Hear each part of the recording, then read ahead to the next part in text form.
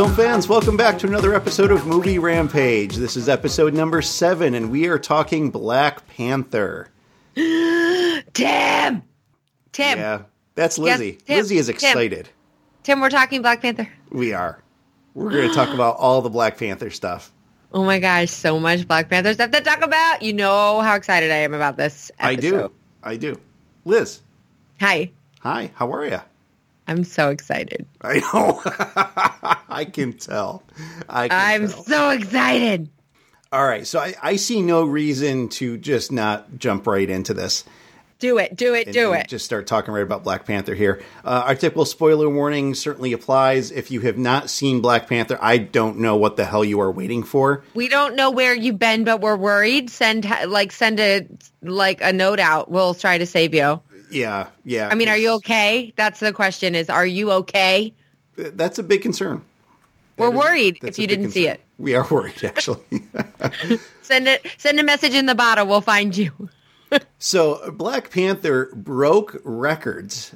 Yeah, it did. In pre-sale tickets. It did absolutely incredible. It was like the number one pre-sale ticket for all the MCU. Yep. It had an incredible opening weekend, which was supported by an extra day there with the holiday, with Monday. But nonetheless, $241.9 million over the opening weekend. That is insane. That is absolutely incredible. That just, I think, exceeded any and all expectations.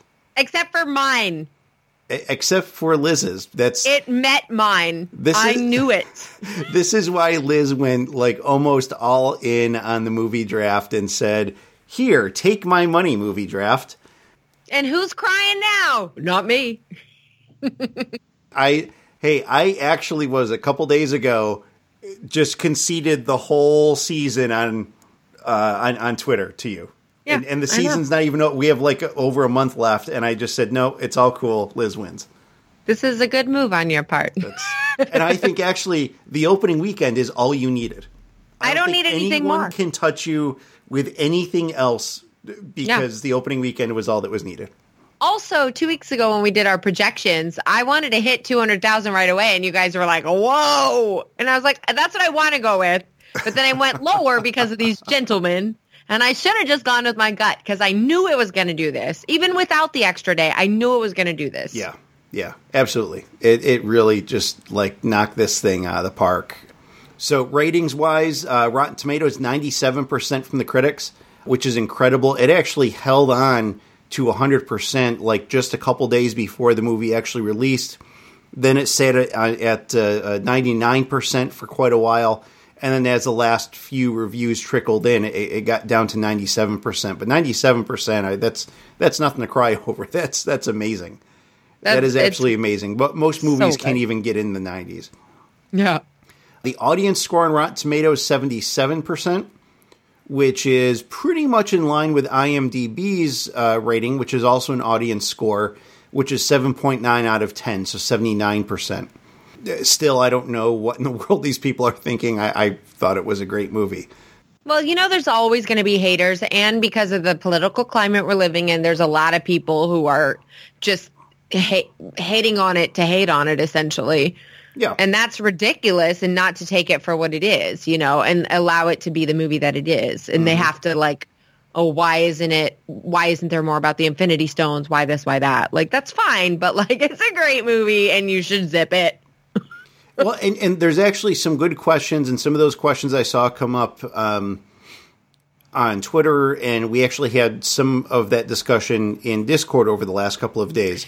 Yes, me and the mics were having quite a chat about it. Yeah, and I want to bring that up later and talk about some of that stuff, because those were some expectations that people had, myself included. I completely expected, an Infinity, the reveal for the last Infinity Stone. And we didn't. I have a lot to say about it. So we'll talk about that in a little bit. So you have seen this 3 times? Yes. Yes. I did see it 3 times. Excellent. Opening weekend. Yep. So half of that money is mine. I saw it Thursday night at 11:30. Mm-hmm. I saw it Friday night at 8:00 with my brother down in Tampa because he's my like nerd soul brother, actual brother person. And then I saw it on Sunday night at like 6 or 7:00 with my cousin Wesley, We were who's supposed to be recording Random Chatter with Lou and I. I know, But you did I just was because, quote, your computer broke. It did. Sure, Liz. Yep. It wouldn't work. Black And I had to console myself at Black Panther with the tragedy of not being able to record. Yep. True story. And you True probably got a Starbucks, too, and didn't bring me any. Yeah, I definitely did that. Yeah, I figured as much. I saw it once. I saw it the Thursday night that it opened. I caught the 7 p.m. show. And then I think afterwards I sent you some texts to kind of tease you a little bit since I knew you were waiting. Yeah. I was just floored by it. So directed and largely written by, there's a few writing credits, but Ryan Coogler has the director's credit and a lot of the writing credits with this. Obviously, this is a long-standing Marvel character, relatively minor character in the Marvel Universe, but we've also seen some of that in the MCU where they've really drawn on some, not the top tier, not necessarily the most popular characters, and have really brought them into the MCU and put them front and center.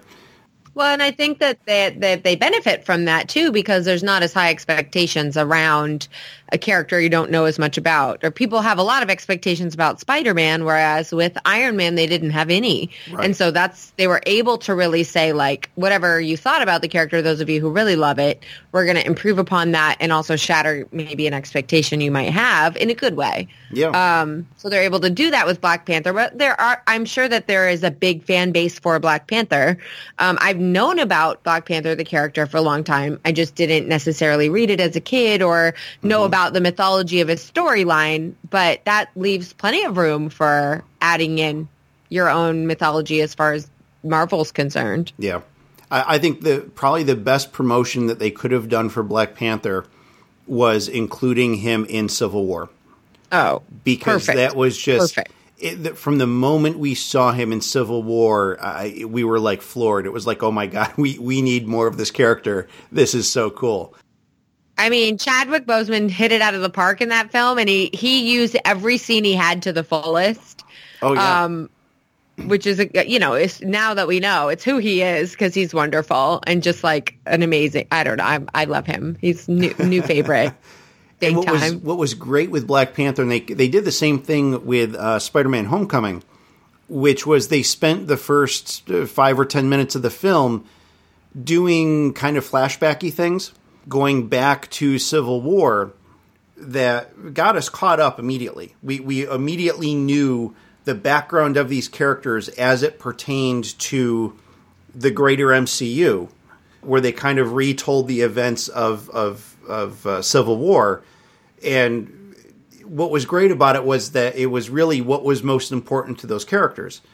For Peter Parker, for Spider-Man, it was getting to, take Captain America's shield. Like, that's what he's like, he's retelling his story, and hey, I showed up, and hey, what's up, Underoos, and I got Captain America's shield, and all this. So he's like all excited and talking about it. But then, the flashback for Black Panther, obviously his entry into this was his father's death.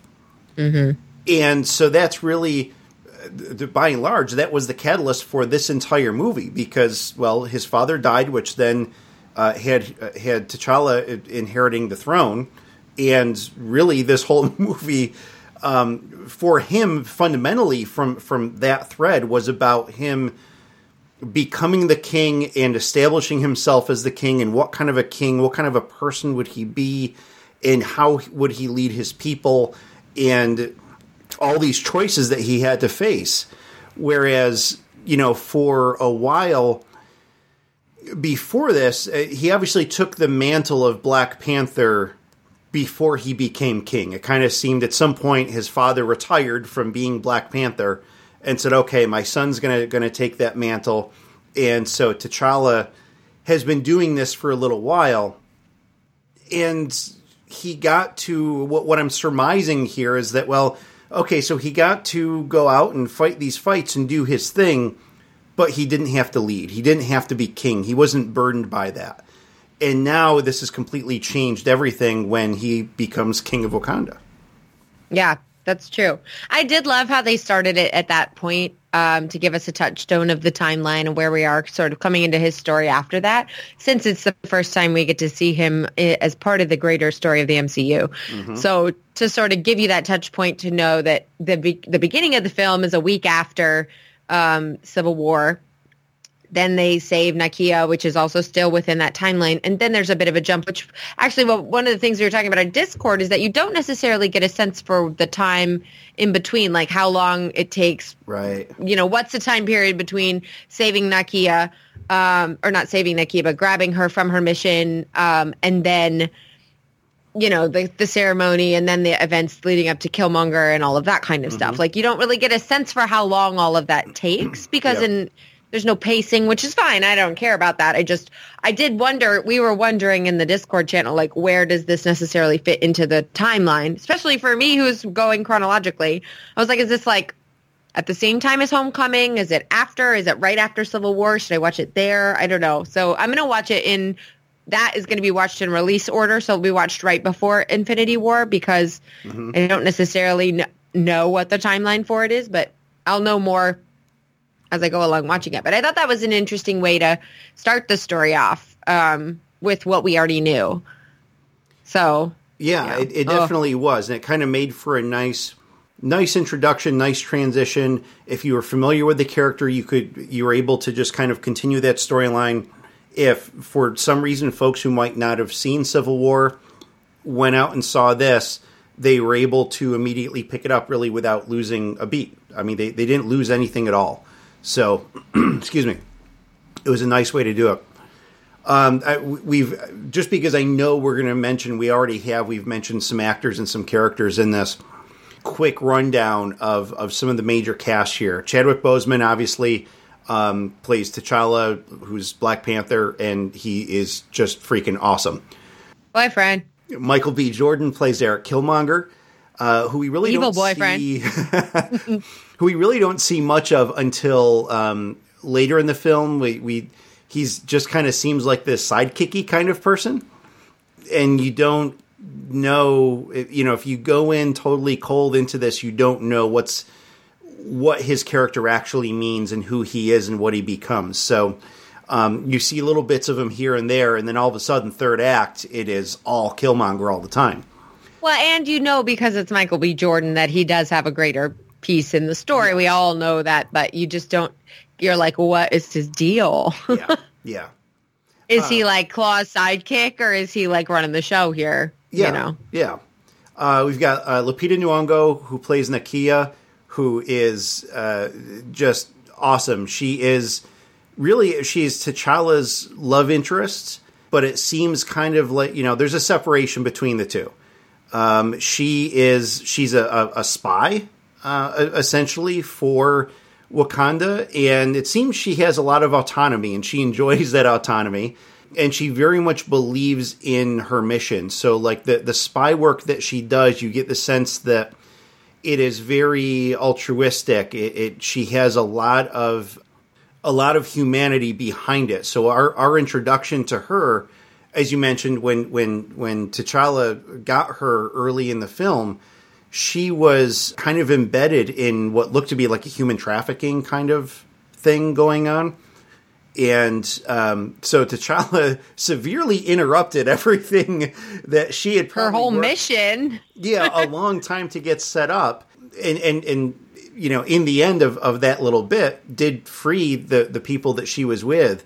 But she has quite a reach.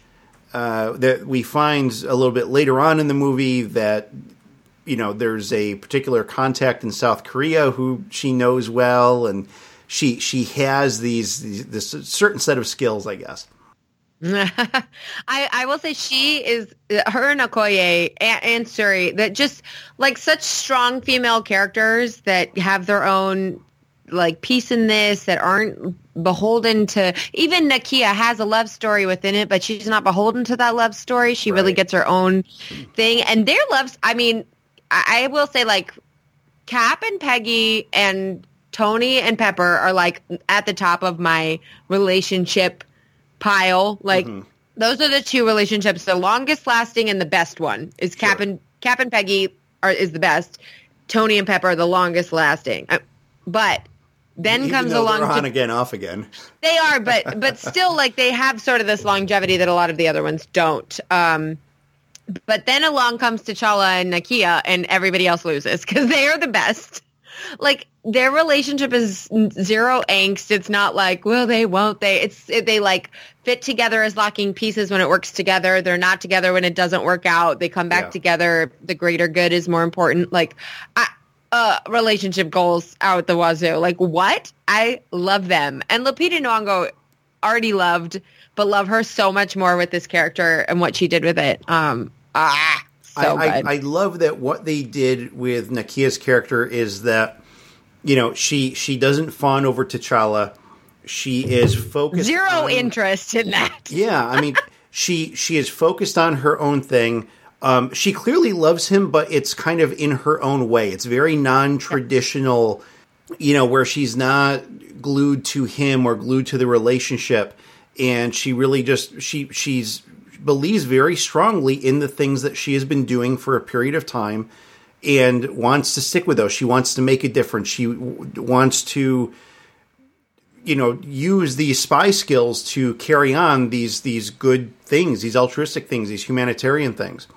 And we see, you know, in the end of the movie that she does get an opportunity to continue doing that.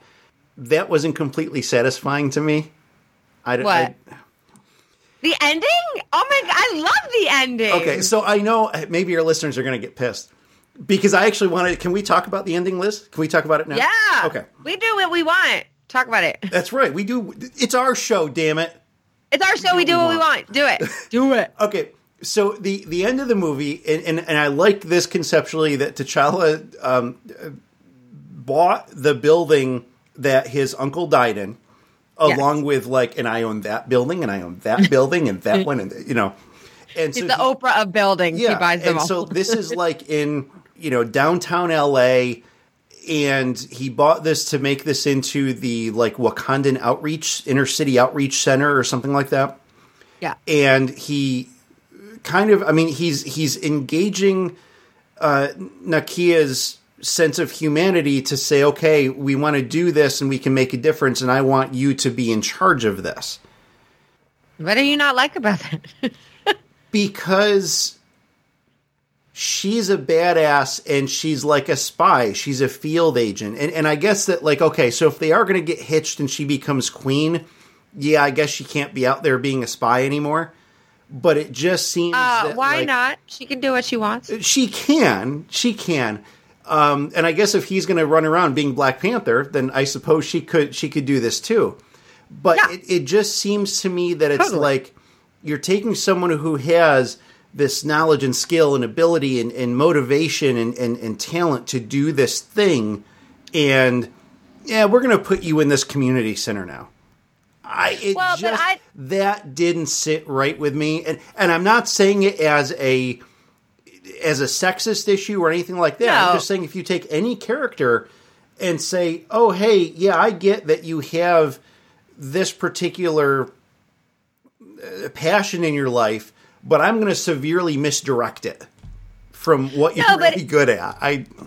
But if you think about the conversation she has with him in the marketplace the first time when he's like, stay, and she's like, no, I'm doing my work. She's talking about like Wakanda has the resources to change the world. Like what we can do, what these other countries are doing, but better.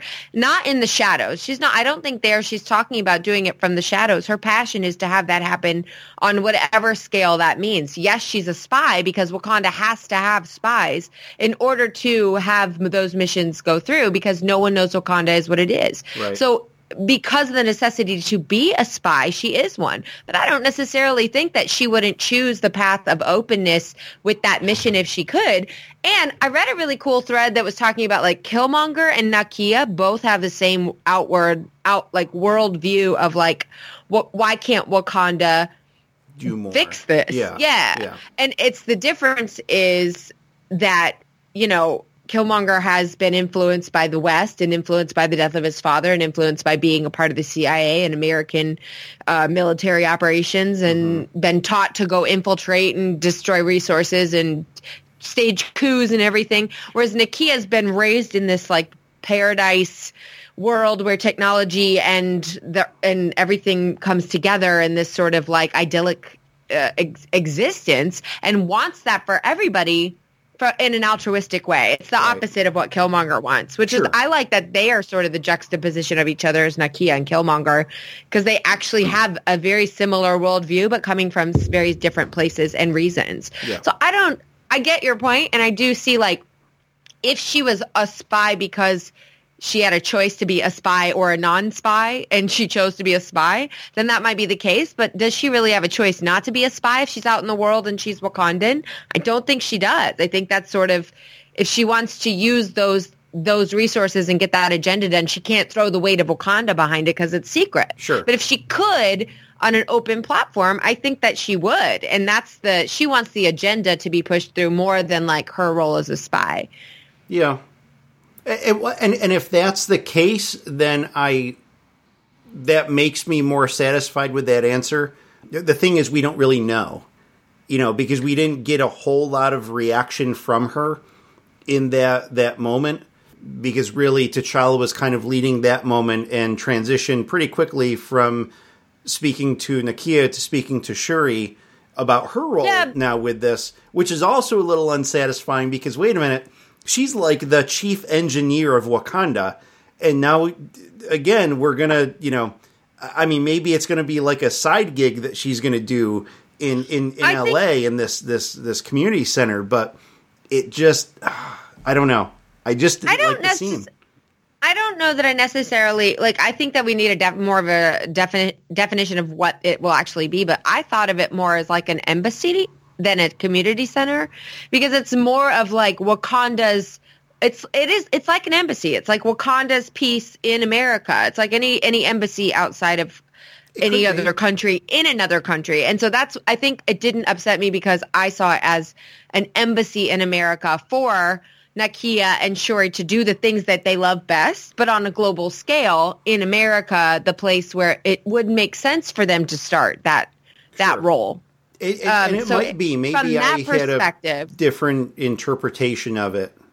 Yeah, because I don't know what what your thought was of it being a community center or what that would look like. But a community center would not make any sense at all. But an embassy where they're doing their exact role that they would do in Wakanda, but bringing it to a wider scale, whether that be rescuing people from human trafficking or sharing technology with the world. That's what they've been wanting to do in Wakanda. This is on a global scale. So that's when I heard that, I thought that. Okay. And that was the reveal, that's sort of like when T'Challa reveals the ship, that's him making his presence known in the world and saying this is where we're going to be. Right. This is where we're going to make our stand in the world and start not being in the shadows, but being out in the public. So if you think of it from an embassy perspective and in a world sharing, technology sharing way, I saw a lot of memes of when Shuri meets Tony Stark, how epic that will be, because that's what I'm waiting for. Yeah, I think this will allow for that to happen. They can't have that happen in Wakanda. I mean, they could now if they decided it's almost different because they can still sort of keep an anonymity but have a handout and have people not still bombard them. But if they come to America and open their doors, that's different than opening the wall of Wakanda and everybody flooding in or testing or whatever, Right. Yeah, for Shuri, I loved her character, and I am so looking forward to that moment that Tony Stark meets her.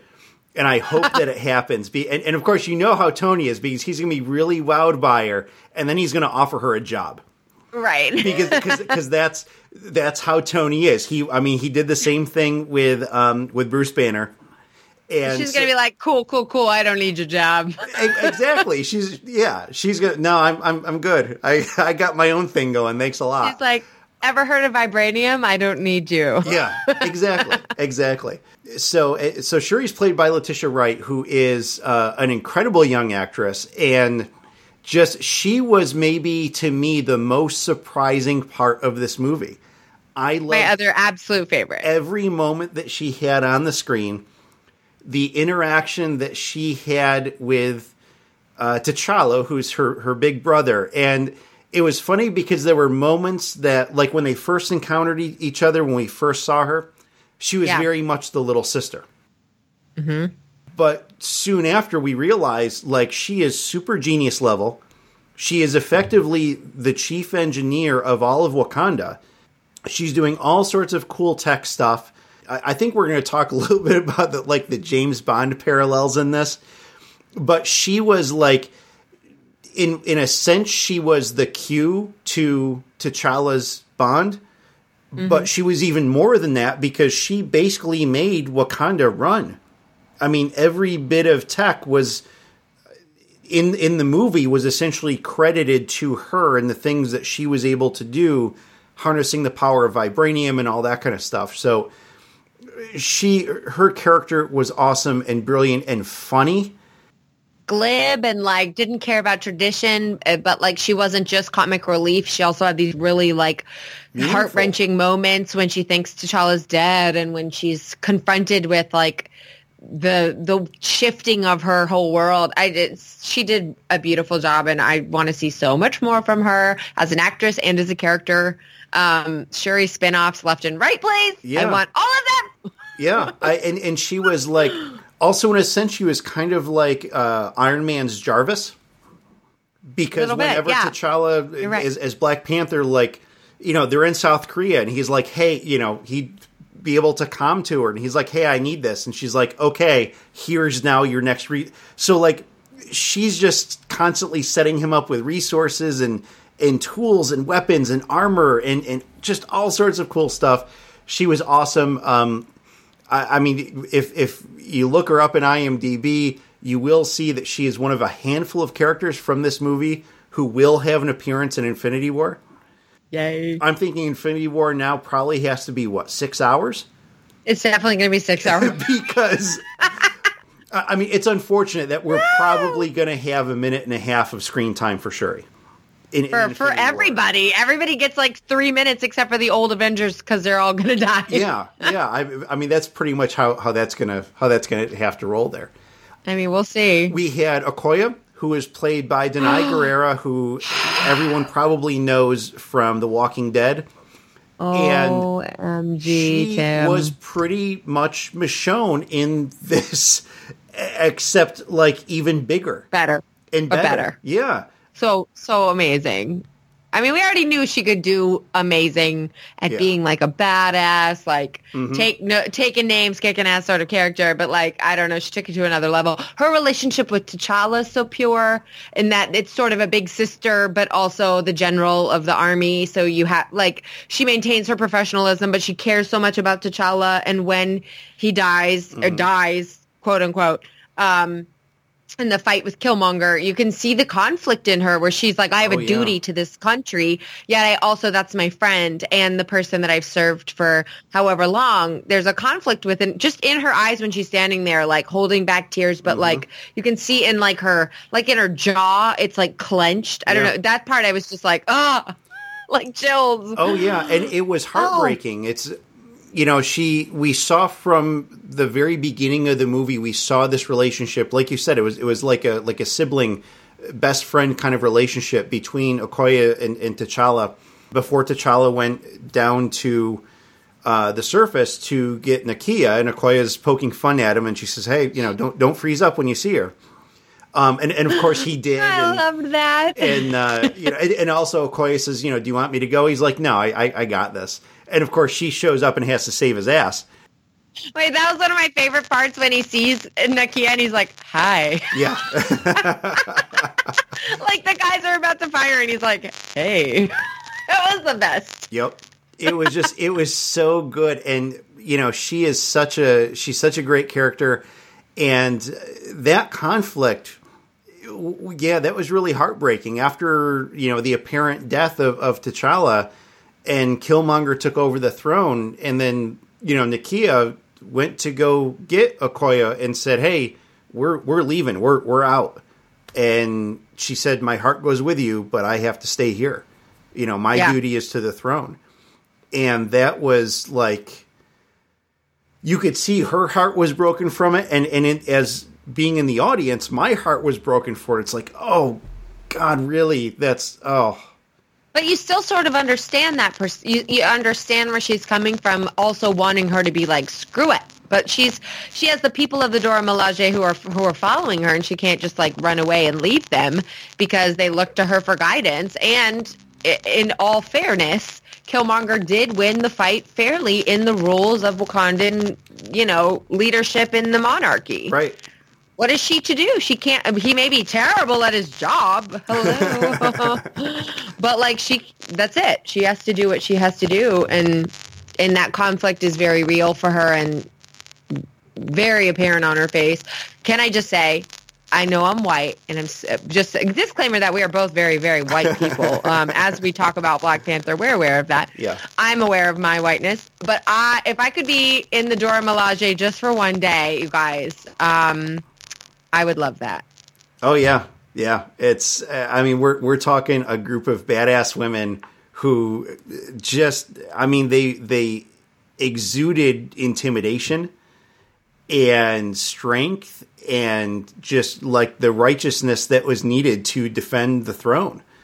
That was their job. That's what they did. And it was just everything she did was incredible. And really, it was just great that her primary weapon was like this long bladed spear. And so as she's in the movie doing her thing, fighting, it was like, oh, that's just Michonne. Put some dreads on her and that's Michonne. Yeah. Oh, how about the part when she flung her wig at the guy in the casino? Oh my gosh, that was great. She's scrappy. She'll find whatever she can and she will use it as a weapon. And I love her. Oh yeah. I completely agree. I want to talk about, before we get to any white people, because this is we're talking about everyone else first. Okay. Very fair enough. Hold on, my IMDb.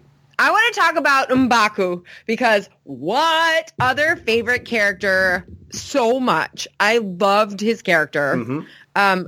I'm trying to figure out, what's the actor's name? Do you have it pulled up? Winston Duke. Yes, Winston Duke. Okay. What?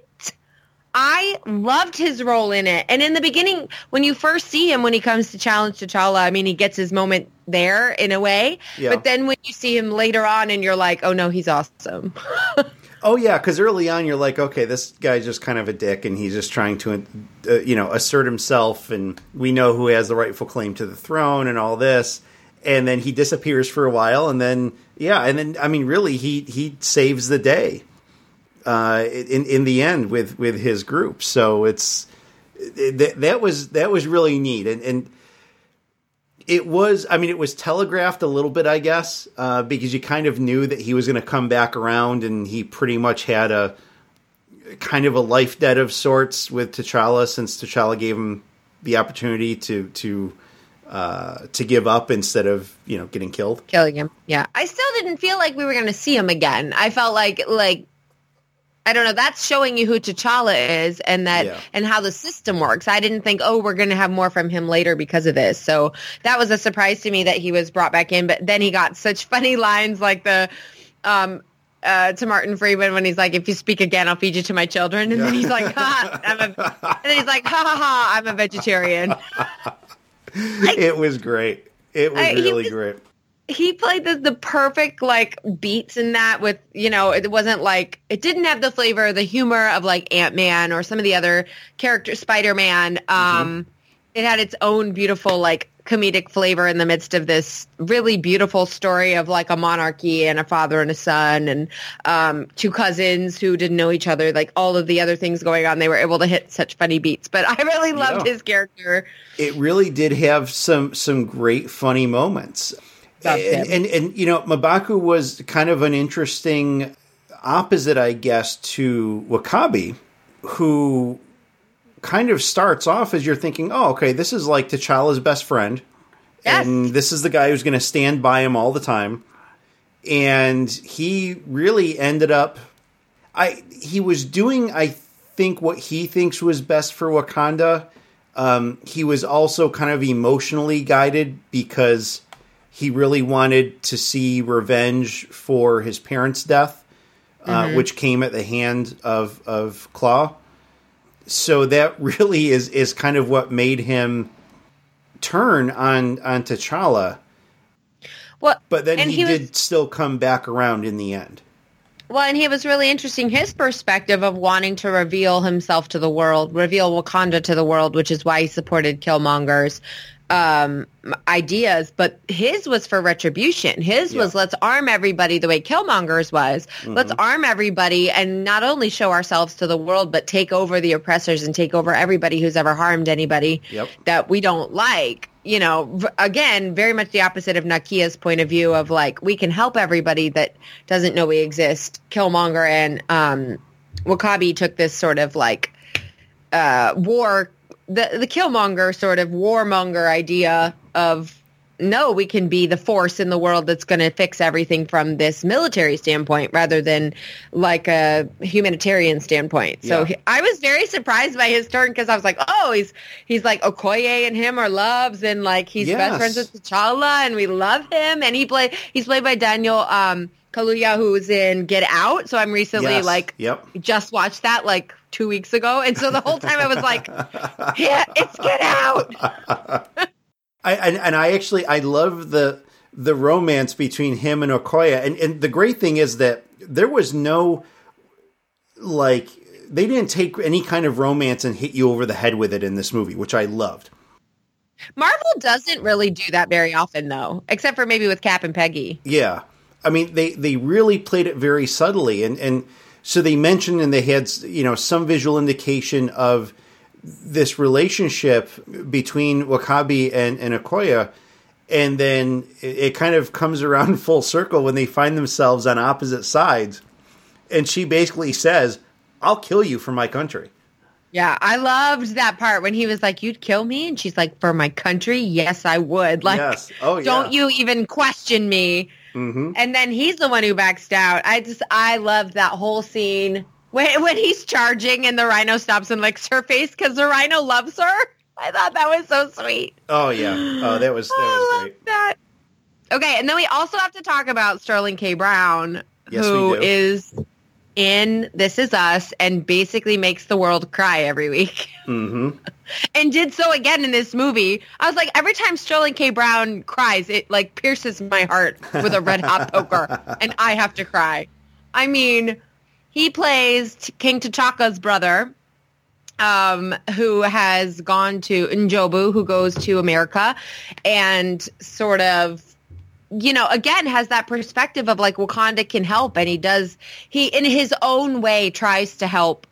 You know, he sees what goes on in America in the early 90s and how broken not only America but the world is, still is, obviously, but and he wants to help, and so he does what he thinks is best, and that's get vibranium, you know, into the hands of people who can arm soldiers or create weapons outside of Wakanda because Wakanda's not willing to take that step. So you really see N'Jobu like, I struggle the way Killmonger does, but still having grown up in Wakanda and in a different, Killmonger never got to have that, but N'Jobu does get that in his life. He does have T'Chaka as his brother, and he's sent as a mission as a spy to America. And he takes a turn with it that T'Chaka can't stomach for the country. Right. And that pretty much sets everything in motion for in the future for Killmonger and everything that's going to happen. So it's a pivotal moment. And I like that there is kind of a reflection on, you know, real life American history and racial issues and that kind of stuff. And I like how they kind of tied that in and integrated it without creating something new. It was able to, I think, really ground that part of the movie quite a bit. Yeah, he was wonderful. When he's in the first part, and then you see like the flashback of when he gets, you know, killed by T'Chaka, when T'Challa's questioning Zori, and then I thought, oh, like that's all we're gonna get from him. It's Sterling K. Brown. There's no way that's it. And then when Killmonger has his, you know, time in the Soul universe or whatever with N'Jobu, I was like, oh, no. And then I was done. I was like, just like, oh no, Sterling K. Brown's crying. It's over. Yeah. Yeah. That man. Well, and you just knew, I mean, he knew that his son was not going to follow, a path of righteousness with this. He knew it was lost. And well, he also knew it was his own doing. He also knew I talked about taking you back, and he made his own mission more important than taking his son to the place where he was from. Yep. And he saw that in his eyes when the anger that Killmonger's throwing at him, not only at him having left him, even though he was killed, having left him, but also at the place where he was from betraying him, right. essentially. And you see it in Jobu, when he just breaks down crying, knowing what that did to his son. That part just killed me. I was like, this movie. Yeah, it was a pretty gut-wrenching moment of reflection. And I like that little, that exchange. And that was one of the few, kind of down points. And every movie has its ups and downs, like a sine curve. You can't have all heavy action all the time. You have to bring things down and ground things a little bit. And the great thing that I found about this film, to me, was that, sometimes with some films, that downtime gets boring. And you get like endless dialogue and just it seems meaningless and it doesn't seem important. Every part of this movie was important. The editing of it was fantastic. They brought all of these scenes together perfectly. And, you would come down off of some very actiony, intense scene and you're kind of expecting to rest a little bit, but then these less intense scenes are just as heavy. They still weigh on you emotionally. But sometimes they throw a little bit of comedy in there or do something just to keep things. I mean, it moved. There were no pacing issues at all with this film. This film moved. Well, and a good movie is as impactful in the big moments as it is in the quiet ones. And it was so impactful in these, in the somber moments, again, after T'Challa gets defeated by Killmonger, when Killmonger's having his own, we don't get to see a lot of villains get to have that sympathetic understanding. We get that with Loki. We get that left and right with Loki. We all love him. And we get all the shades of Loki and understanding his journey and still seeing him take the step that you're like, why we all believe in you? Why can't you pick the right way? Did we not just have this conversation, Loki? Did we not just talk about this? We just talked about this. We get that with Loki all over the place. And then, of course, with Marvel, they kill their villains off, so we don't get that with anybody else. But you get the shade of that with Hela. You get a shade of it's not Hela being evil from the beginning. It's Hela being created by her circumstance. And we get that with Killmonger so beautifully, to get those quiet moments of him as a boy, knowing that, I don't know that everybody wants to see the shades of a villain when they're doing these big bad things, but I love to see every villain is created from something. People aren't born that way. They're really not 100%. There's something that happens in your life that makes you choose that path, and it's the things that you do with what happens to you down the road. And you see Killmonger's steps as he goes along. This seminal moment for his life is what leads him down that path. And he could have been T'Challa. He easily could have been T'Challa. He could have gone to his homeland. He could have been raised as a cousin and been, in line for the throne and ruled with grace and dignity the way T'Challa does. But it's this moment for him that sent him down this path. And I love to see that for a villain, because we all have that capability within us, whether we want to admit it or not. And to see that play out is just so powerful. Again, Ryan Coogler writing this to the T and just really understanding that relationship so beautifully. Just very impactful and emotional. Oh, absolutely. And to me, there is no better villain than a sympathetic villain. Exactly, because it makes you think what would I have done? Yeah, exactly. It makes you think about that and just consider the circumstances that drove them to the point that they're at. And it makes them deeper, it makes them more interesting than just the, evil mustache twirling kind of villain that's out there that just, wants to, kill everybody and that kind of stuff. I mean, so many shades. You know, I think in a lot of storytelling, the good versus evil purity of it, of that whole dichotomy, I think is gone. Because the storytellers realize how much more interesting you can make characters when you start to move toward that gray area. And you can have your heroes who are flawed, and you can have your villains who you can sympathize with, and it just makes for a great story. And what's interesting in this is that by and large, there was nothing sympathetic about Claw. He was he was simply greedy. That was the foundation of everything for him. He was essentially an arms dealer, and it was just pure greed for him. And he was interesting, and I thought he was a great adversary, but he didn't have a lot of depth to him. No. But of course, being played, you didn't sympathize with him. No, you really didn't sympathize much. And of course, being played by Andy Serkis, you saw a great character developed for what he was. I don't think you could have developed the character anymore, though, because that was pretty much it. That was pretty. Well, I will say Andy Serkis did a great job with that. First of all, jacked he's ever been. I mean, he was so jacked in this movie. Yeah, I was like, his neck is the size of like a thigh. Like, what's happening? Yeah. It's true, and he really did play the character great, and all through, and you could just tell like kind of that deranged bit to him, and the use of some tech with vibranium with his arm. And arms dealer. Yeah, arms dealer. Haha. So, really cool character. And it was interesting because by the time as an audience member you committed to Claw and how evil the guy was and the damage that he was doing and his potential, Killmonger took him out. Right.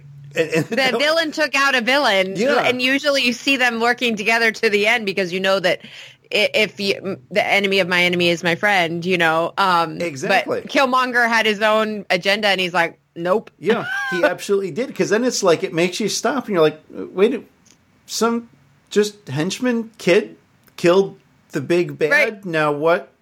Huh? Right. Where the hell is this going? Right. That was beautifully done. It really was. It really was, because it made you stop and think about it. And then you kind of didn't completely know what was going on until the movie started to connect some of the dots for you. And, that part was fantastic. Yeah. I did not expect such a big part for Forest Whitaker in this movie. Oh, yes. When I saw him on the cast lists playing Zuri, basically the shaman for Wakanda. Like very much a spiritual leader. He kind of was the foundation of tradition for Wakanda. He was the keeper of the what in the world was the flower? Do we know what the name of that plant was?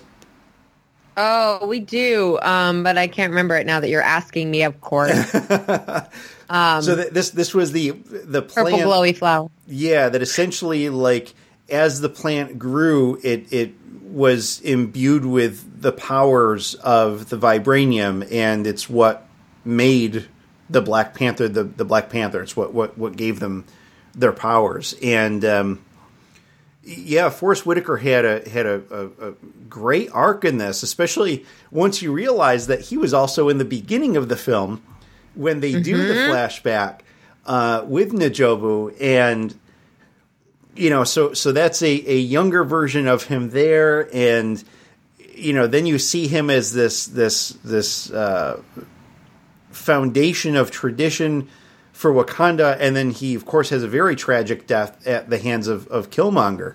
That was powerful too. It was that was pretty heartbreaking as an audience member, and it was heartbreaking for T'Challa, and it was kind of on the cusp of, okay, is that death going to give T'Challa what he needs to defeat Killmonger, or was that the final thing that broke him?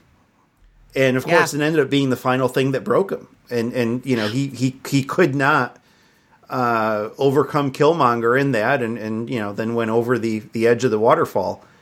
Well, there's also a beautiful, heartbreaking moment for Killmonger when he looks at Zuri and Zuri looks down, and then when Zuri stands in front of the first time when Killmonger's going to kill T'Challa and he stands in front of him. Yeah. And he goes, it's me, I'm the reason. And he goes, well, then I'll kill you too, Uncle James, and calls him the name that his father called him back when he was probably raised to call him Uncle James as a member of his family, as a friend. Yeah. And to have that realization with Killmonger was an added, like, this movie is layers. It's a freaking onion. So many layers. Oh, it is. And all of them make you cry. Every layer makes you cry. It does. It's a roller coaster. There was so much emotion in this film, and I mean, I definitely still have to go see it again because yes, I just when you watch the movie, you're caught up in that roller coaster, and there are still things that I want to see and absorb from the movie, other than just what was on the surface.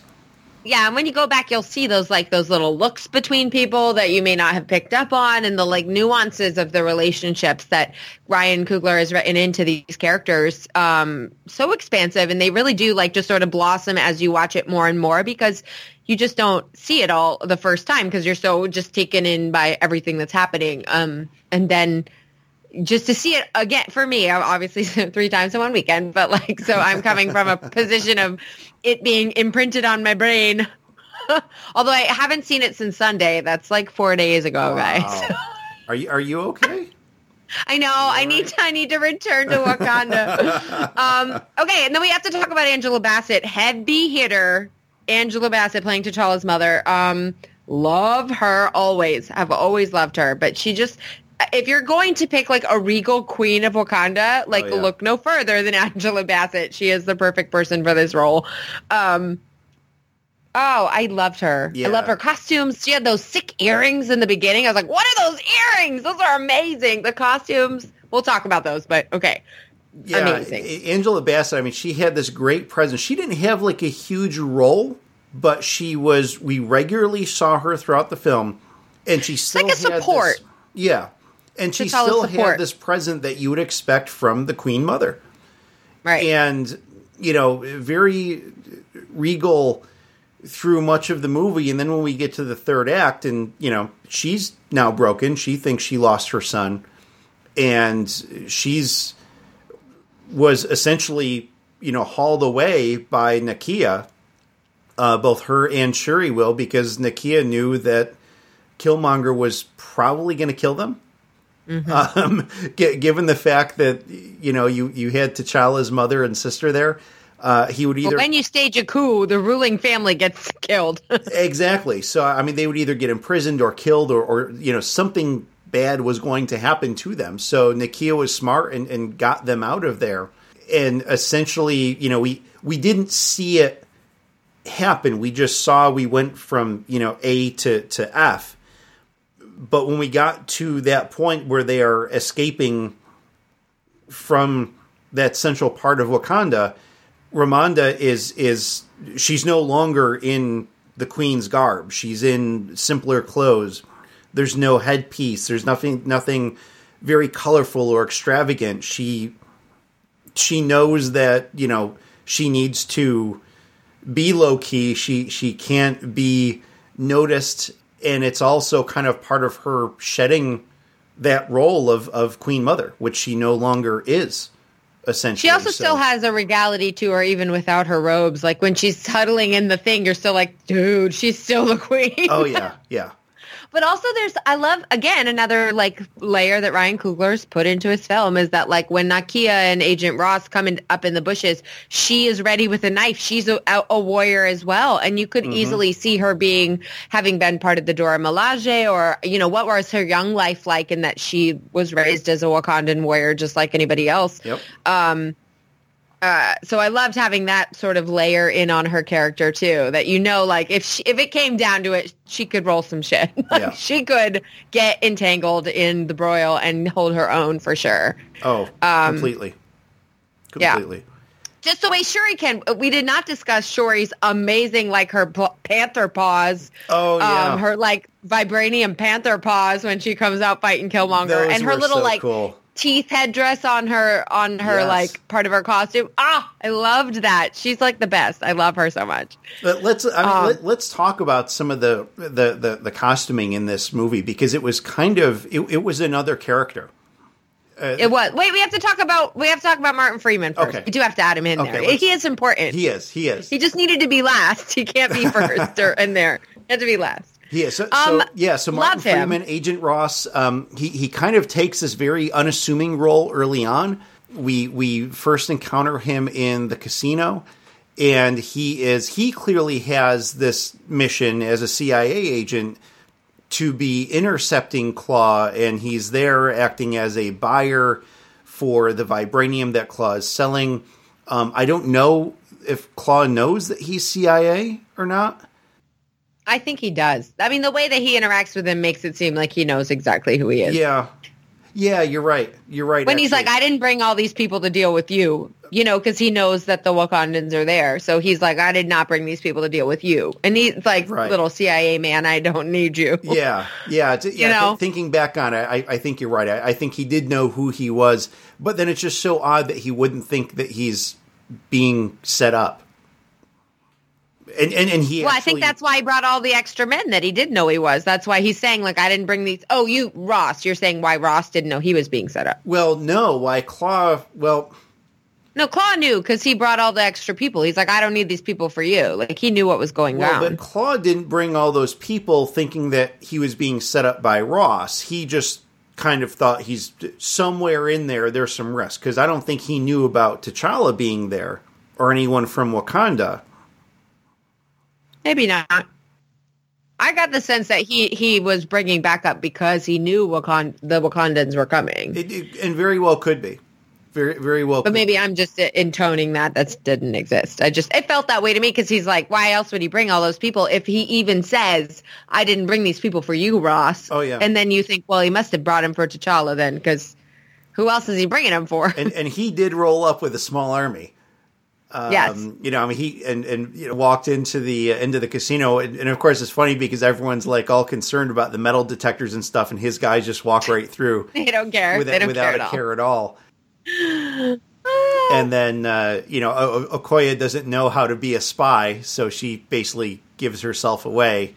And then she's so funny. Yeah, and then that just causes the whole thing, and she throws the wig and. Well, the other thing I really liked about Martin Freeman being like a piece in this movie, tied to the greater Marvel universe, obviously, because he plays a part in Civil War, and is an important piece in the Marvel universe overall, given his role in the Sokovia Accords and all of that. So you see him interact in Civil War, which grounds the movie as being part of the MCU. Mm-hmm. Even further than T'Challa being in Civil War himself. Right. And I also think it's very funny. Martin Freeman himself is British, but he's playing an American. But you could not have gotten a more white person to be in this movie. Oh, He's already the whitest person because he's British, and then he plays it like so much whiter. And the juxtaposition of being in this like proud African Wakandan black movie that's like perfectly represents the culture of Africa and the languages and the colors and everything is so on point. And then you pick the whitest dude to like be the CIA American operative. I thought that was brilliant casting and brilliant juxtaposition of if you're going to bring anyone in from the MCU, it doesn't pull focus away from the main story, the most important part, the thing we're there to see, but it still grounds it and adds a little level of like, just funny humor. Also, like to say, like it also like allows Ross to know his place in the world isn't what he thought. He walks in thinking like, I'm CIA, I'm American, we're gonna do it my way, and they're like, cool, no, yeah. Well, and Martin Freeman he's such a great actor, and he can play very serious roles with a lot of depth. And he can also use subtle humor in there too, and that was a lot of his character. Was he had these humor, these subtleties with a lot of humor in them as he went through, and bringing him to Wakanda was just so funny. And what was it? Shuri's line was like, "Oh, good, another white guy for me to fix." Little subtle hint to Bucky Barnes. So that was just great, and he had, you kind of thought that his role was over with, but they really extended his role in the movie, and he played an important role too, which I just thought was terrific. So, well, yeah, and like the right amount. Like you don't want him to have this like pivotal role or save Wakanda. Like if he had had any more of a role than he did, I would have been like, why is he the one coming in here saving things when these are powerful Wakandas? They don't need him. Right. But that was the beautiful part of it. Was like, they're all like, we don't need you. And he's like, yeah, but every bit helps. Yeah. And that's the point. That is the perfect point to make as far as his role in this movie. Mm-hmm. Every bit does help. Yeah. And that's what I also really loved his relationship with Shuri, because I thought they had like a beautiful sort of like mentor-mentee relationship, with Shuri being the mentor, because she's like, cool, you don't know about my tech. Like, let me tell you how it works. You know how to fly planes. Like, you're going to need my help. I love that. The relationships, there were so many subtleties of relationships through this movie and the interactions that I think added so much depth to it. Yeah. I mean, it could have been written and directed and acted so differently to just make this just like any other movie. And they dug deep in every aspect with this, I thought. There was so I'll throw a little shade at Lou here, because one of Lou's comments on the movie was that he didn't think there was enough character development. What? And it's funny because, well, in a lot of cases there wasn't a lot of character development. Yeah, but it didn't need it, did it? Exactly. That's pretty much my point, was that we got to know just enough about these characters. And through their relationships and their interactions, we had all we needed to know to make this movie successful. Yeah. And to me, it's a positive that we want to know more about these characters. It's a positive that we want... you know what? You give me a standalone movie with Shuri in it, and I will be there on opening night. Oh. I will see it 3 times opening weekend and give it all my money. I'll see it 5 times opening weekend. These characters had so much depth and they were so interesting, and I loved it. And yes, it absolutely made me want more. And I'm hoping that that's actually where Lou was that he wants to know more about the characters, but he didn't need to know more about the characters. And maybe on Sunday when we record Random Chatter with him, we'll have a little bit of an opportunity to dig into that, either in the episode or in the bonus content. Oh, Lou. To kind of pick his brain. I'm coming for you, bro. You better watch it. I have so much to say. First of all, I mean, okay. Nakia had beautiful character development in that she really was like very settled on her path. I'm not staying. You want me to stay? That's not what I'm going to do. Mm-hmm. And she had this beautiful arc of like realizing her love for T'Challa, how important that was to have lost him and to get him back, how what her country does mean to her, because Okoye says, like, I care about my country, what do you care about? And she's like, I do care about my country in the only way that I know how. And she even gets to have a development within that. I think you see development in T'Challa in his the platform that he puts T'Chaka on, that he falls off of because he realizes that his father is a man who made a mistake and he never should have left Killmonger there in the first place. If he and Zuri had brought Killmonger home, they wouldn't have been in that position. Right. So there's these beautiful, they're subtle though. They're not like, oh, Tony Stark was a jackass and now he like loves people. That's like an overt character arc that these characters don't need. And that makes them stronger, because I don't think everybody needs like, I was doing drugs and then I stopped moment. Yeah. There's so much in between that's subtle that it's not overt. They're not overt character arcs, but they do exist, and I think that's what makes them stronger and more interesting, because you really have to be looking for them and watching out for the subtleties of how these characters have changed over time. Oh, yeah. So wrong. Well, and there's so many interesting story elements in this. I mean, fundamentally, this is a hero's journey. A little bit different. I mean, not a straight-laced hero's journey. There's a couple of different ebbs and flows to it that we see brought into this. One big thing I think that we saw, definitely in the first 2 acts, for me, and a lot of our listeners know that I'm a huge James Bond fan. And there were so many components to this story that were reflections of James Bond.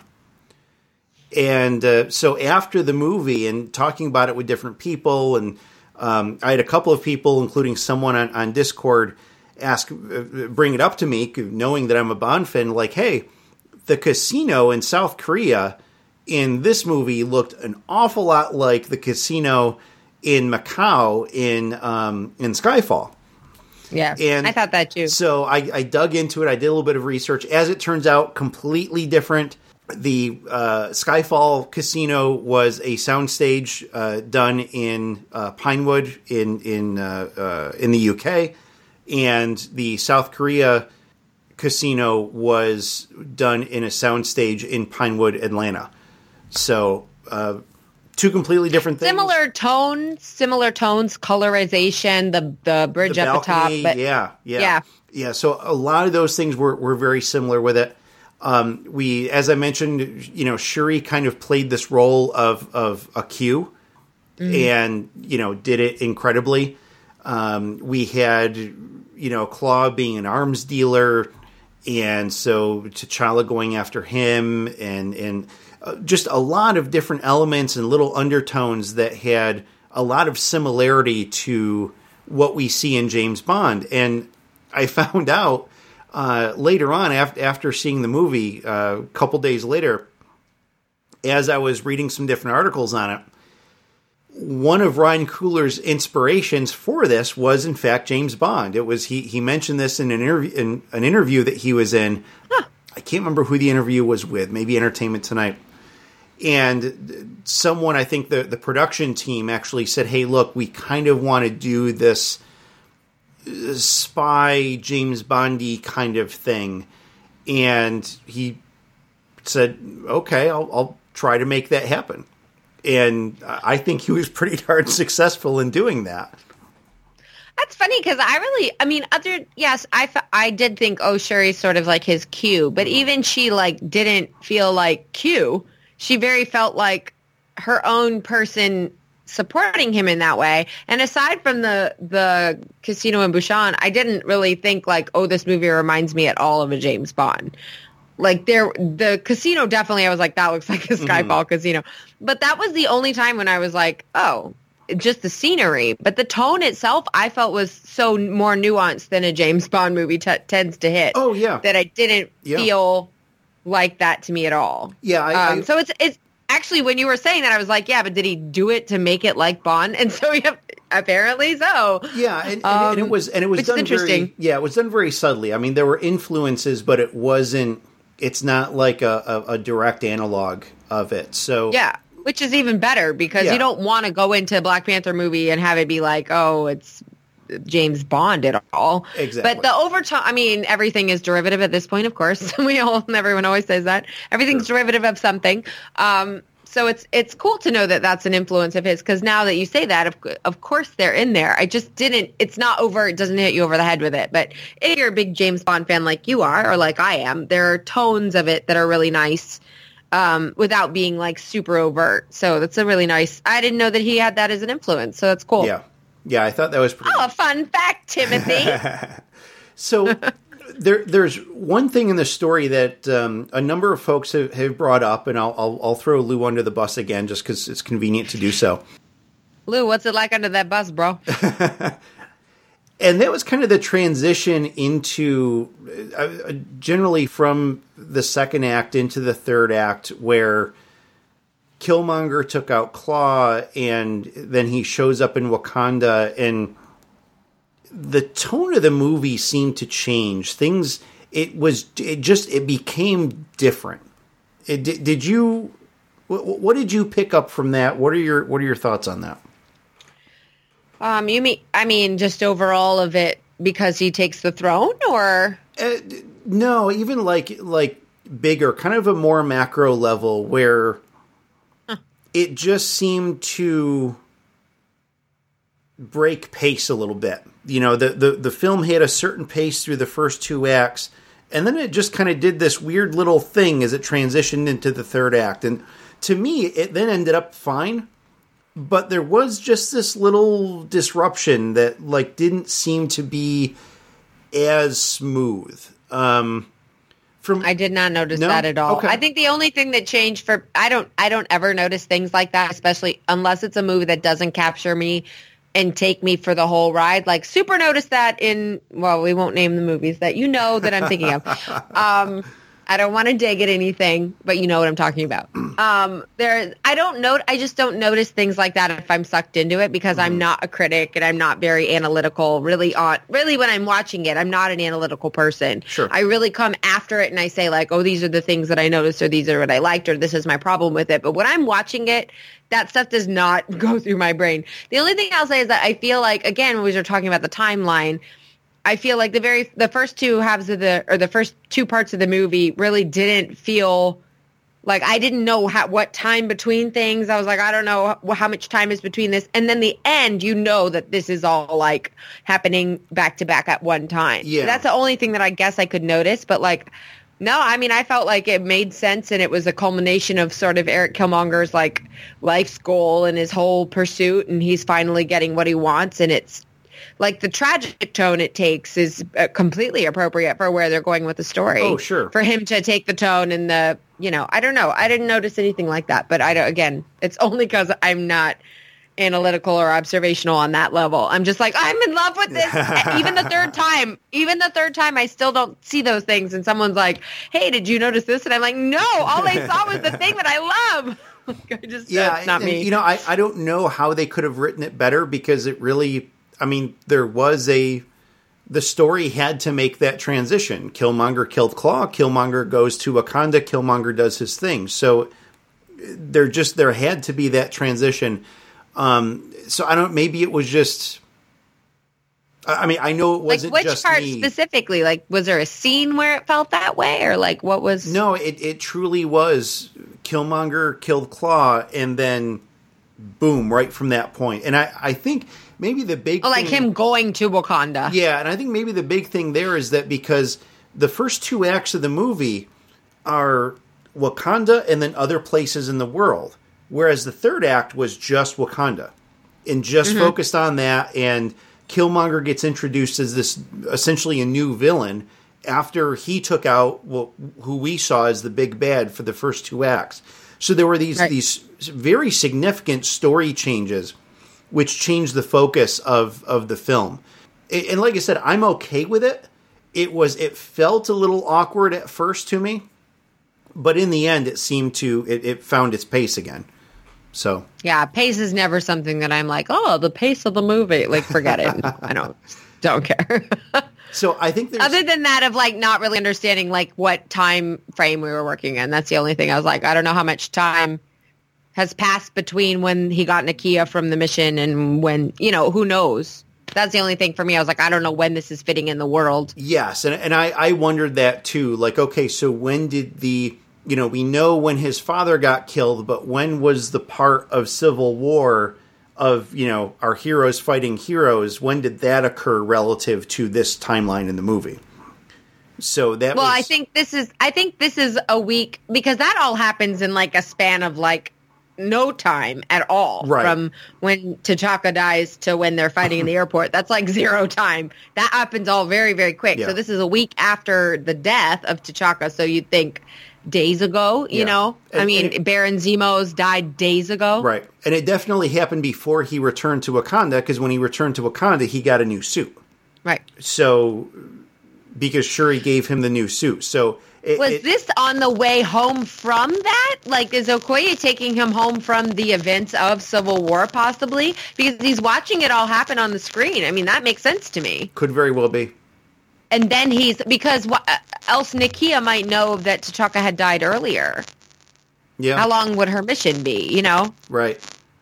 So, from that perspective, if he's coming back from the events of Civil War, that would make a lot of sense. Absolutely. And then it's just a matter of when he gets Nakia, then they cut to like they're talking in the marketplace. Like that could be any amount of time. Right. Yeah. Yep. That's the only thing that I was like, I just don't know the timing. And again, I was like, but I don't care because I love it so much. Like, I don't care at all. But that does bring us to the question of the greater MCU, if we want to get into that. Oh, but first, can we talk about the costumes and the use of African culture, the language, everything feeling so authentic, perfectly done. Zero things wrong. Amazing. Oscar goes to Black Panther forever. I'll tell you, I'm inclined to agree. I think it was visually, it was an absolutely beautiful movie. Stunning. The backgrounds were incredible. There was a nice mix of, obviously, there's a lot of CG that was used to do certain things, but it was a nice mix of special effects and practical effects, and it was incredible, and just to so many degrees. I mean, everything from here's the wide shot of Wakanda to some of the weapons that they had in their hands and that kind of stuff. It was just amazing. Yeah, even to like the Soul universe, the heart-shaped herb universe that's created from what we think is the Soul Stone, obviously. When he's having sort of the moment with his father, and when Killmonger's having the moment with his father, you see that like beautiful purpley, pinky, blue sky outside, telling you that you're in the Soul universe. I just visually stunning. The costumes were beautiful. I shared this amazing thread on Twitter, and it was a breakdown of all of the costumes and like where they got them from each place in Africa, from what cultural background each piece has, from the lip plates to the neck rings to the patterns. So good. As a person who has a fashion background, there's the one scene when they're all coming out to do the ceremony on the water's edge, and they're all saying like Wakanda forever, and you do that wide shot of like all the different tribes, the 4 tribes. Yep. The 5th tribe is obviously M'Baku's tribe, but the 4 tribes of Wakanda just standing on the like mountains and just chanting and singing and like joyfully. I like cried. I was like, this is so beautiful, and this is what more movie making should be like. It should be representative. It should be inclusive, and it should be joyous, and it should this is exactly what it should be like. And I was like, Ryan Coogler for the Oscar again. All the Oscars to Ryan Coogler. It was such an incredible setting, that waterfall, and the juxtaposition of the setting with, well, we're there for a fight to the death, potentially,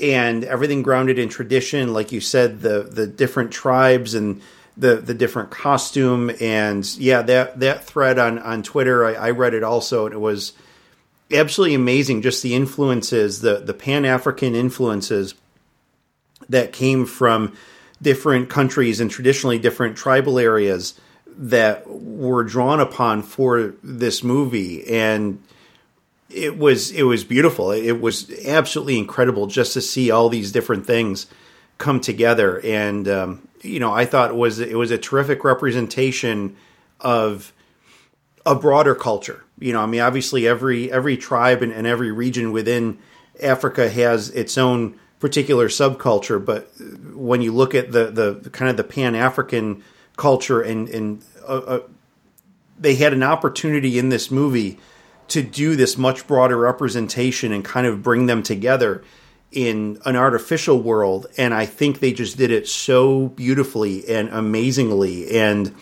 it all fit. I don't know what you mean by artificial world, because Wakanda is real. So we just haven't seen it yet. Obviously they're protecting their borders, but like they're real. It's That's real. Right. That's right. Costume directors Ruth Carter. Let's see. I don't know what else she's done, but I love her, and I want to know. She did Selma, and she did Amistad. Ooh, nice. Roots. Mm-hmm. She did Malcolm X. Marshall. Like some great things here. Lots of some period stuff, some updated stuff. I think she did The Butler. I just loved the costume from the Dora Milaje's like warrior garb with the neck rings and like the bright red colors and the strong gold on the general and the silver on the soldiers, to the options in the Black Panther costume, Killmonger's gold flashier version and Black Panther's with the purple nanotechnology in there, which I thought was super cool. Yeah, that was nanotech was no joke. Yeah, so that was neat tech. even the costume within the world of Black Panther is like the nanotech and the stuff. Like those pieces were amazing too. Yeah. I like that part when Shuri was like, "What are your sandals?" She has like the shoes for him, like stuff like that. Just little touches that were added in to make you feel more authentic in the world, and just I love it. Well, but what did I just made this noise all weekend. But what did she call the new shoes that she gave him? Sneakers. Get it? Because they don't make any sound. I loved that. It was great. It really was a beautiful movie. Wonderful. Are there any other things that you want to bring up with? I mean, like we kind of talked about the story through the characters in this, and we oftentimes talk about the cast and the characters, but this list was even longer than we usually talk about on the show. We touched on a lot of the other points through talking about the characters because you sort of get... Now, there is a character that we probably should talk about, and that is James Buchanan Barnes. Yeah. So if why do you not like that? Because I don't like Bucky. What? I am not a Bucky fan. And I will be so pissed if they give the mantle of Captain America to him. No, they won't. They're giving it to Falcon. Forget that. I absolutely hope it goes to Falcon. No, it's Falcon. But Bucky's important and I love him, but no, he doesn't get to be Cap. As much as I love him, he does not get to be Cap. So yeah, to talk about the post-credit scene with Bucky. Okay, so post-credit scene, we have to talk about the fact that lots of people left during the credits. And I was like, why are people still leaving? But this is what someone on Twitter said. And I was like, okay, this makes sense. This movie is opening this world up to a broader audience that maybe have not been going to Marvel movies for 10 years.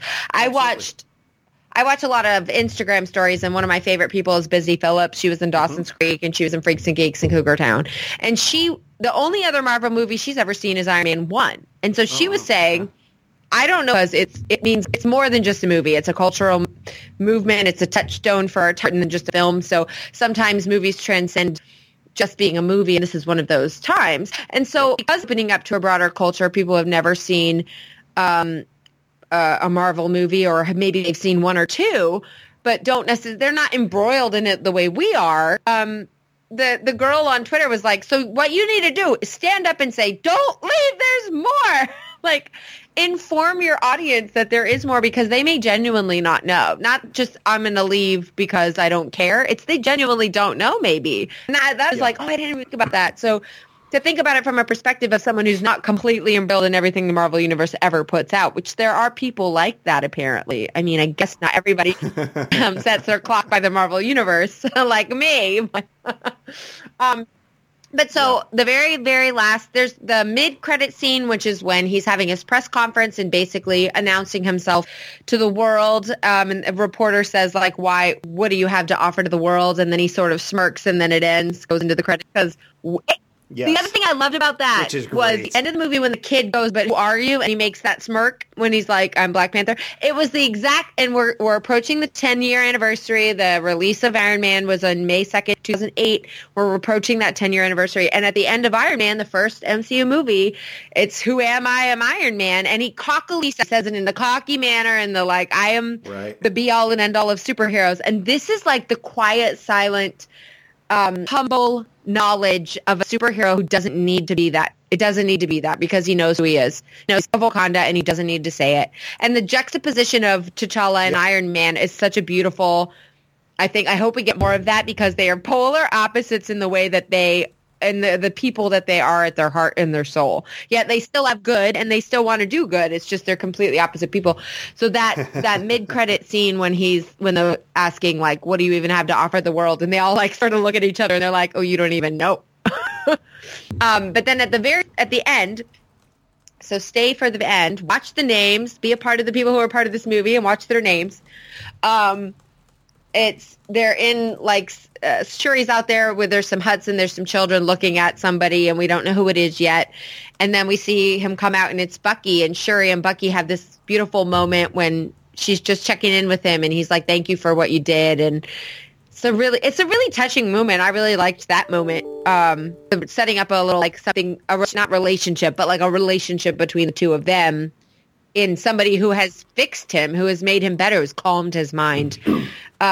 She says your training's not over. And so that sort of leads you into where we're going to be going with Infinity War, and Bucky's greater role in the MCU, which leads us to the question of how does this fit into the greater MCU, with this being the only movie between now and Infinity War? It's an interesting question, especially since we didn't get, as we expected, we kind of expected to see the reveal of the last Infinity Gem. And like you said, they may have hinted at it. I don't know that they overtly hinted, and nobody who watches it without knowing the Infinity Stone stuff will ever even think that. And I didn't even think it necessarily till I read and watched a couple YouTube videos and theories and stuff, and I was like, oh, that's exactly what it is. Yeah, and it may have to do with that whole tie-in with the with those plants that produce the whatever it is, that seed or something that helps turn the heart-shaped herb. Yeah, the Black Panther into the Black Panther, and that's deriving something from the soil, which is getting something leached into it that came from the asteroid that hit Earth long time ago, and that's where they're getting the vibranium from. And so, I mean, it's if you follow this kind of train of things, yeah, I think that's where it's going. And even before the movie, that's what a lot of people had thought, that it would have something to do with the vibranium. Well, and the fact that we don't know where the Soul Stone's the only one that we don't know where it is. And the fact that the heart-shaped herb opens up the door to the soul plane, so that Black Panther can commune with the souls of the past. That is the exact power that the Soul Stone has. So it makes sense that it would be the Soul Stone, yet also it doesn't hit you over the head with it, which is one of my things I was worried about, is that this movie would be beholden to the greater universe so much because we don't have any other movies between now and Infinity War to bridge that gap. I was like, I don't want that for this movie. I want to have T'Challa's story be its own story and not be beholden to the greater story. And if Guardians of the Galaxy 2 and Thor 3 weren't beholden to the greater story, then neither should Black Panther be. Right. Because Thor 3 and Guardians of the Galaxy 2 did not advance the story that much in order for us to feel like they're stepping stones to the Infinity War. So if they put it on Black Panther's shoulders, that would cut his impact. It would make his movie a stepping stone. And I was like, that is not about to happen. I will be so pissed.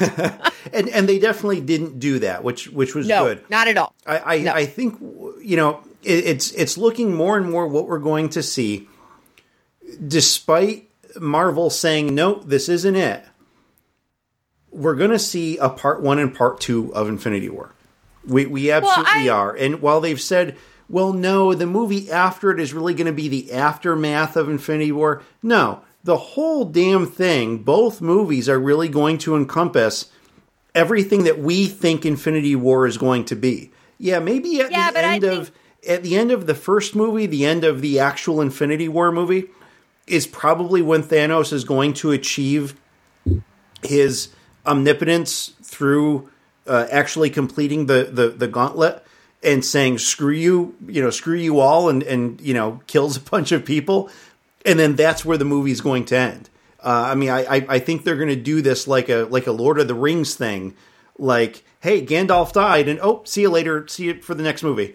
I think that's where they're going to go with it. And I'm fine with it, but I just wish Marvel would be upfront about it and say, yeah, it really is a 2-part thing. Yeah, but why? Because that gives everything away. It's nicer to not know what's going to happen. Why do we have to know everything? We know everything. We don't need to know everything. But it's such... but we've even talked about it earlier just in this recording. It's such a big film. There's so many things. Thanos has to actually go get the stones.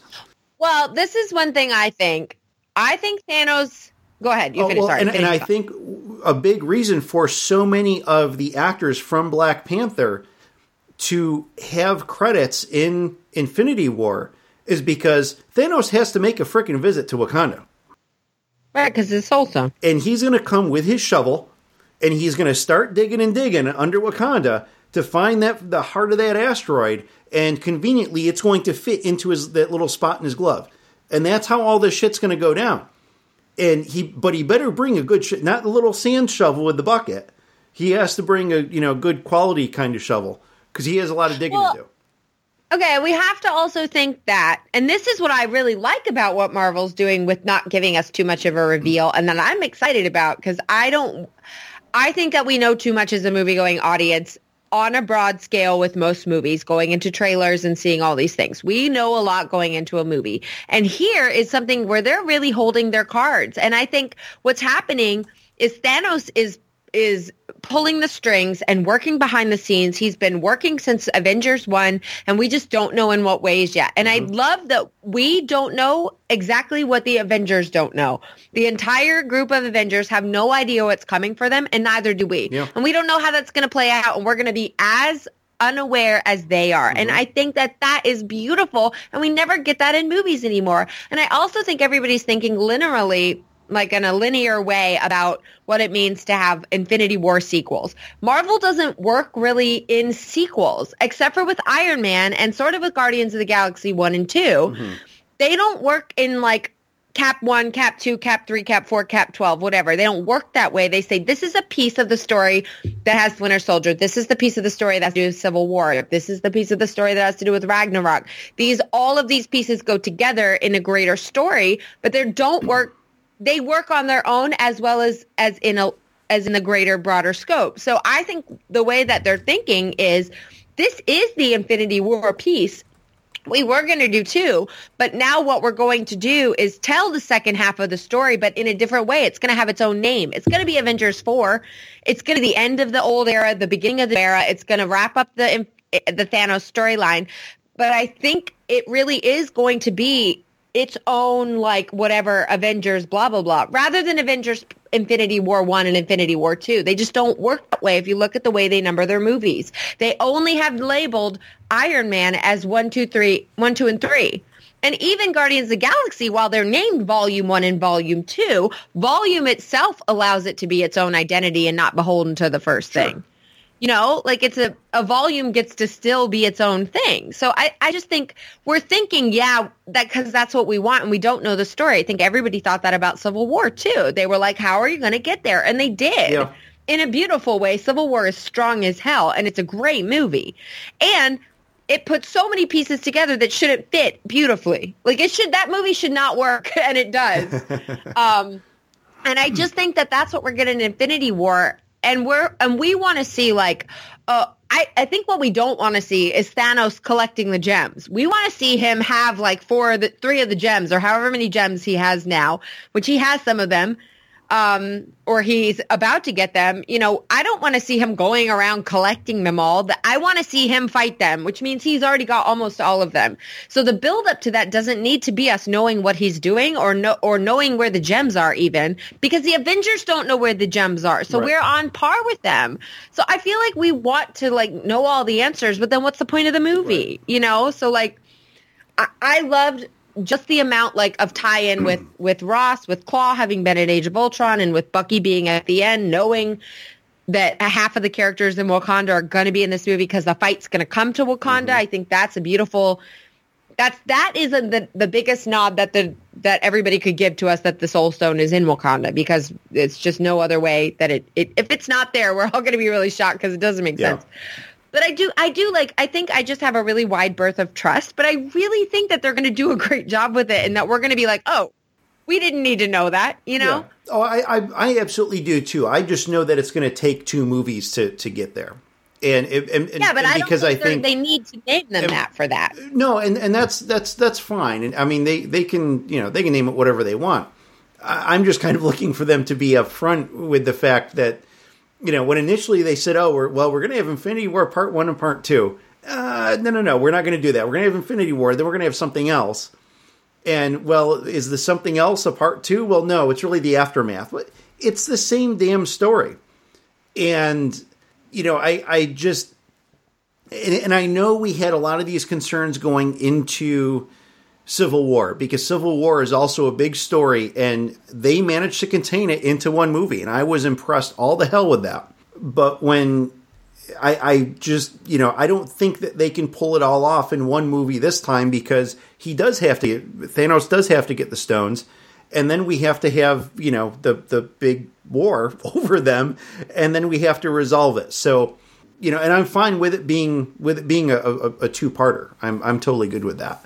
But yeah, I mean, that's definitely what we have to look forward to, and we're going to see Infinity War in May.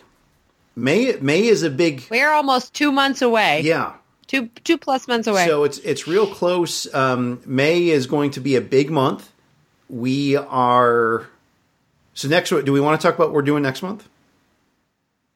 Sure. Okay. I'm going to have like 7 episodes in May, aren't we?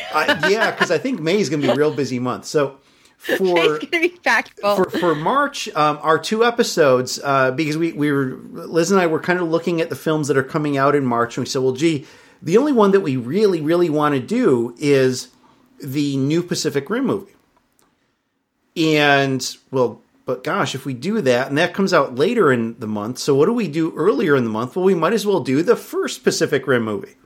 Oh, yeah. Hopefully you guys like Pacific Rim. If you don't, you're going to be really disappointed with our next 2 episodes.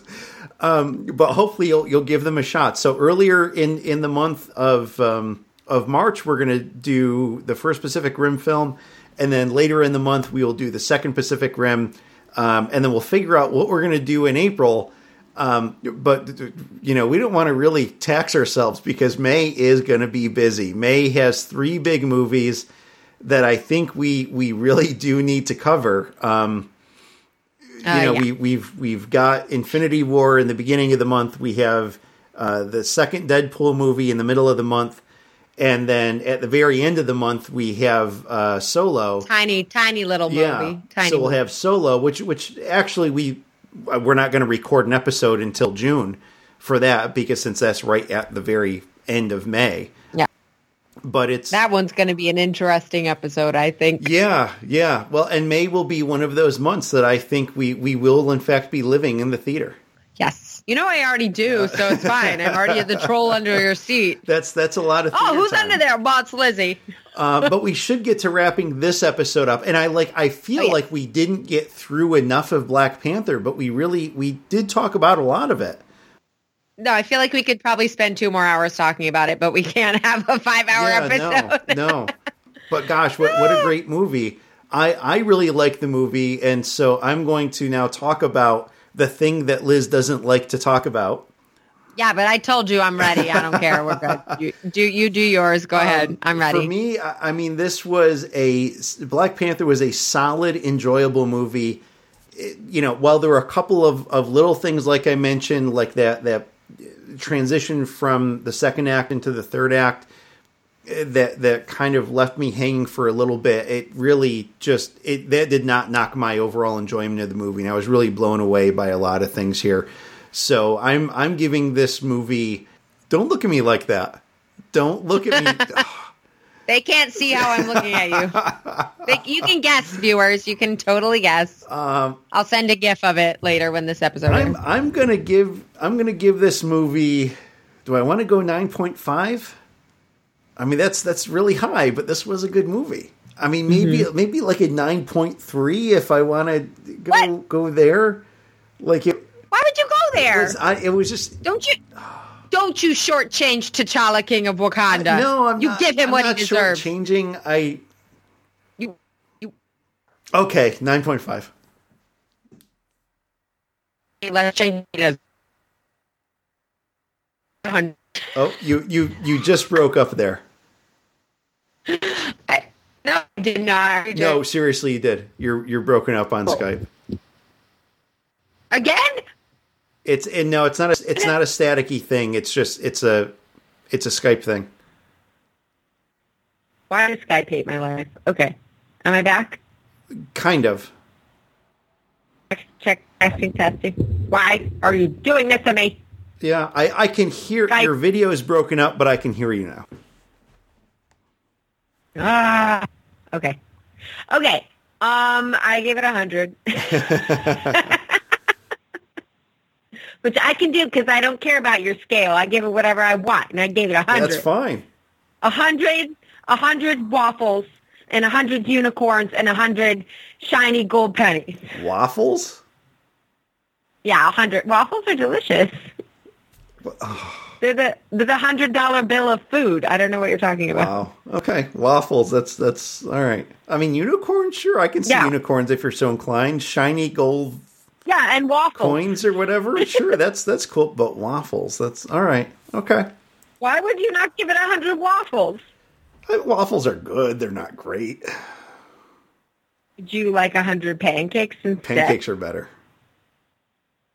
Why are pancakes better? Waffles have little pockets and you can put stuff in them. You can cover them with powdered sugar like this, like a little mountain, and then you can put a strawberry on top and things fit in the pocket. Okay, it's too long on waffles. Wait, okay, one thing we forgot to talk about is the music curated by Kendrick Lamar. Oh, yes. Hello. Yep. The music in this film, there's like the beautiful chords when the realization, the music when he's like realizes what happened and when he goes back into the soul universe. It felt very operatic to me. I just thought it was like this beautiful like juxtaposition of the scenery and the music. Love the soundtrack. Go get the soundtrack. 100% wonderful. Yeah. So I give it 100 pancake waffles, and all the good words, all the good points, all the good everything. It gets all of them. Okay, that's fair. We'll, I guess maybe starting with the next movie, we'll just start awarding food. Yeah, that's way better. All right, folks. Well, I can award things food, and it can be much more accurate than a number value. I can guarantee you that. I believe it. Folks, we want to know your thoughts on Black Panther, your thoughts on our episode here of Movie Rampage, and your thoughts on awarding waffles to films. So you can send us your feedback at movierampage@randomchatter.com. Yeah, we'll put some polls out where you can vote either pancakes or waffles. Decide what you want to do. Give movies pancakes or waffles.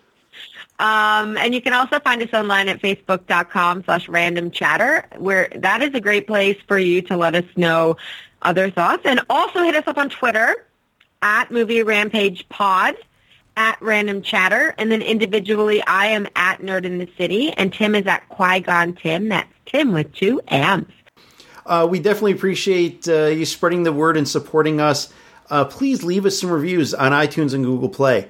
I'm asking this, and now I'm going to be very stern about this, because actually 2 nights ago, I was looking through reviews across the shows in the network, and there are no reviews yet for Movie Rampage. But please take a moment to jump into iTunes and leave us some reviews, or wherever else you get your podcast from that you can leave reviews. Click on all the stars, write in, just a sentence or two would be great, just to tell folks about us. Please also tell your friends about us. Word of mouth is a huge thing. I'm sure you have friends, family members, coworkers who like movies and like to read or listen to movie reviews. So please steer them our way and let them know about us. You can also contribute to us financially, which we greatly appreciate, which you can do through randomchatter.com/Patreon. And from Patreon, just $1 a month gets you access to our Discord channel. That's right. We have changed from Slack over to Discord. Very similar type of platform where you can have multiple levels of chat rooms and that kind of stuff. Our big reason for changing over to Discord is because it gives us a lot of opportunity to grow and offer more things through the network. Because Discord was largely based, it was largely developed for gamers. It integrates very well with Twitch, so we are able to we're able to have some video integration with Twitch, which we're looking to do with some of our podcasts here and there shortly.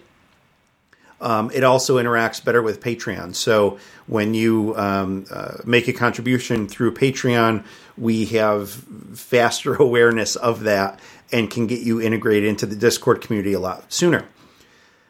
Discord also has a public lobby, so you don't have to be a Patreon contributor in order to access the public lobby of Discord. And Discord is great. We have all of our hosts and a lot of other listeners hanging out in there. We have a lot of different discussions on topical things and shows and that kind of stuff. So that public lobby has a lot of discussion. You can kind of get a taste for it if you go to randomchatter.com/discord. That will bring you there. You'll just have to create a username and such for Discord, and you're in. If you want to have broader access to the rest of Discord, which would be all of our specific channels, where we have a lot of intensive conversation on the Han Solo movie or on the movie Rampage podcast or on various other things. There's food, there's alcohol, there's pets, there's Star Wars in general, there's TV shows, there's all sorts of things. Then the way to do that would be, again, back through Patreon. So randomchatter.com/Patreon, $1 a month will get you to that. And it kind of builds from there. So the more you contribute, the more we give to you. You go to the $5 a month level, the $10 a month level, you get access to some exclusive things, bonus content, that kind of stuff. So like just before we recorded this episode, Liz and I did a little bit of bonus content. And we talked about some stuff that she has coming up. We kind of hashed through what we're going to do for our next episodes here for Movie Rampage. And you really get to listen to some of that conversation. Sometimes it's really meaningless. Sometimes it's a lot of fun. It's never meaningless. Yeah, that's right. So that's my pitch there. We definitely appreciate your support, both for this podcast and across the network. And the music you hear on this podcast is by Bearded Audio. There it is. Thanks a lot, folks, for listening. Go watch some movies. Yay! Catch you next time. Episode 7! Woohoo!